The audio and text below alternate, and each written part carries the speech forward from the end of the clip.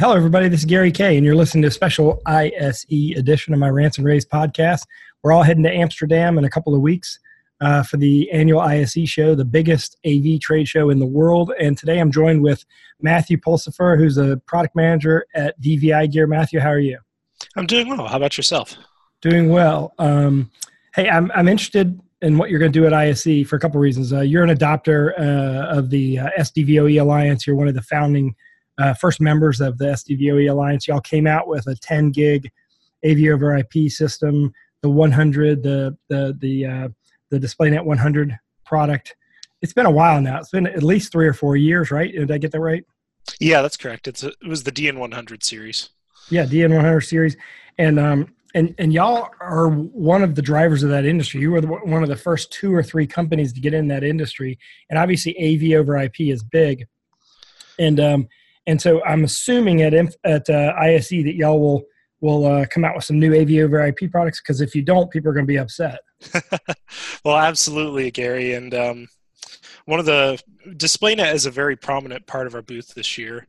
We're launching a new product line, the DN150 series. And with the DN150 series, we're offering intercompatibility with the DN200 series, and we're going to offer a aggressive price. So we have a new entry-level product that really forms a part of the DN200 system, depending on the capabilities that you need for each endpoint. So was the DN100 not compatible with the 200? No, the DN100 was capable of 4K 30, and the DN200 added 4K 60 support. And the DN150 series will support that 4K 60 signaling as well. Okay, and you still have a controller as a part of the system as well, correct? Yeah, we offer the DisplayNet Manager software, and that offers as well as the DisplayNet API engine, which we offer a simple API for integrators to integrate DisplayNet with their own control systems, in addition to a very streamlined setup process through DisplayNet Manager. And we've really put a lot of effort into streamlining the software. We have a lot of experience selling high-end matrix switchers and integrating them into our customers' applications.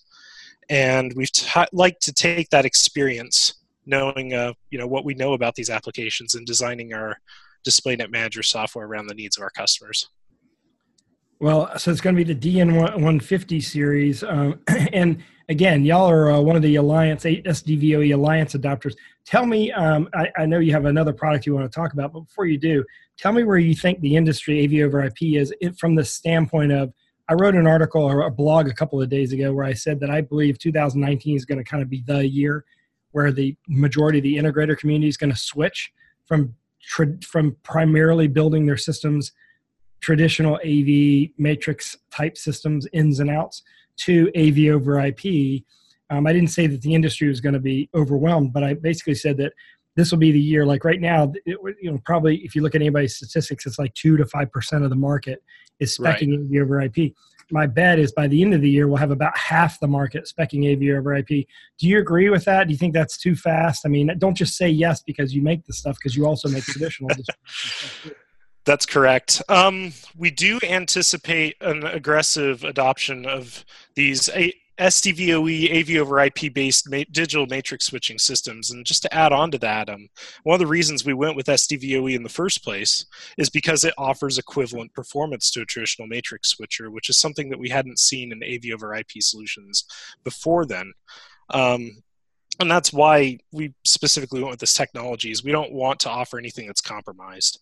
And that's actually another part of our booth this year, is we're going to be offering an interactive demo of SDVoE and DisplayNet through a racing contest. We've got a high-end racing simulator where you can drive a hypercar around a track a few times.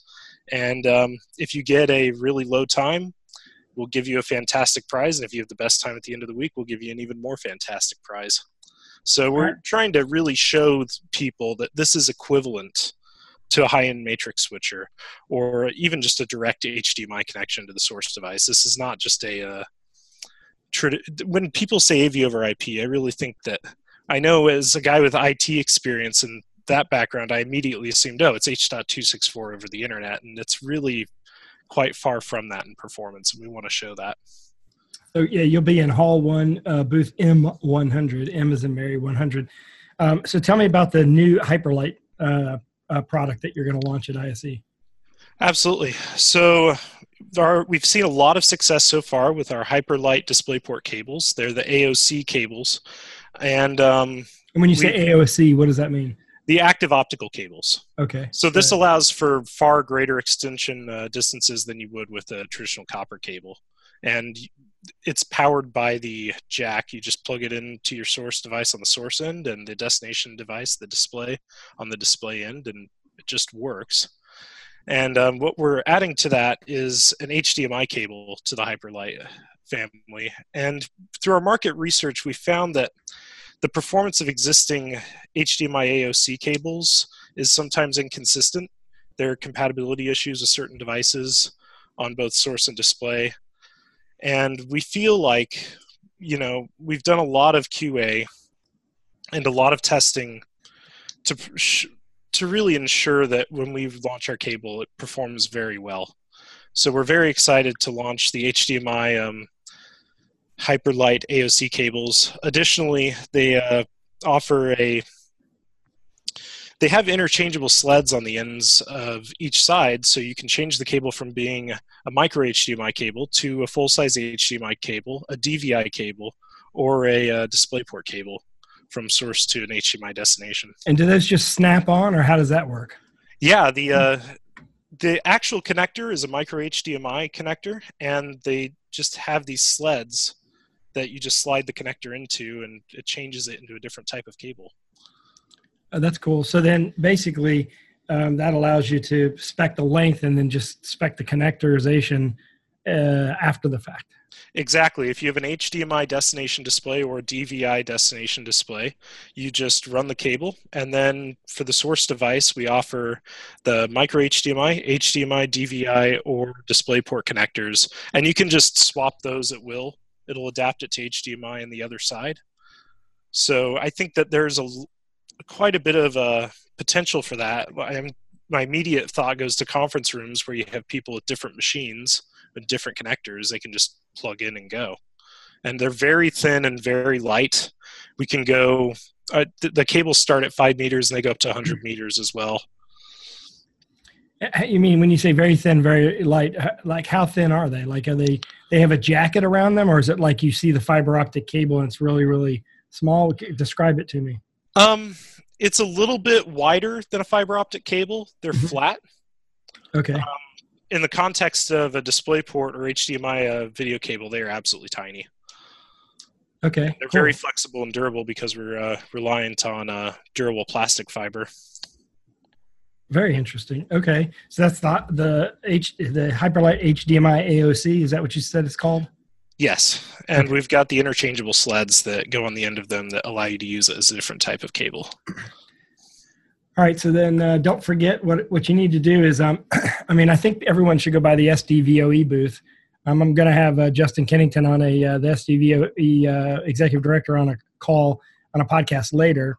But obviously DVIGear is one of the initial adopters, one of the founding members, Hall 1, M100, of course, DVIGear.com. Matthew, thank you very much for your time today. I really appreciate it. And I look forward to seeing you at ISE in just a few weeks. Thanks, Gary. It's been a pleasure. They're going to do a driving simulator. They're going to give away prizes. I mean, the one thing about the simulator, I'm hoping this 4K, is that it'll show you sort of like the real time, because there is a difference. I mean, I hope you go read my blog that I wrote because it's all about AV over IP. I'd love to get your input, comment on it, if you will, Matthew, because one of the things I was saying is that, look, there's a place for 1 gig, there's a place for 10. You got to have both. As an integrator, you got to sell both. You can't just put 10 gig everywhere because it's just going to price you out. But you can't just put 1 gig everywhere either because there's applications like what you're talking about, simulation type application, where you need more real time and you can't have any data loss and you need the bandwidth where it's going to be applicable. So that I think that everyone really needs to get educated and learn what the different options are. I hope you agree with that. Absolutely. And, the demo is going to be in 4K 60. And the real takeaway that we're trying to push is you can't drive a hypercar if you have latency. Yeah, exactly. Because if you're a half a second delayed or even a quarter of a second delayed, you're dead. Yeah. And we've got the controls going over the DisplayNet unit as well over USB extension. So it's really a test. Well, good. We'll see it at the booth. Thank you for joining me, and everyone, appreciate you listening. Of course, all of our ISE coverage is on our website now at ravepubs.com/ISE2019, and thank you very much.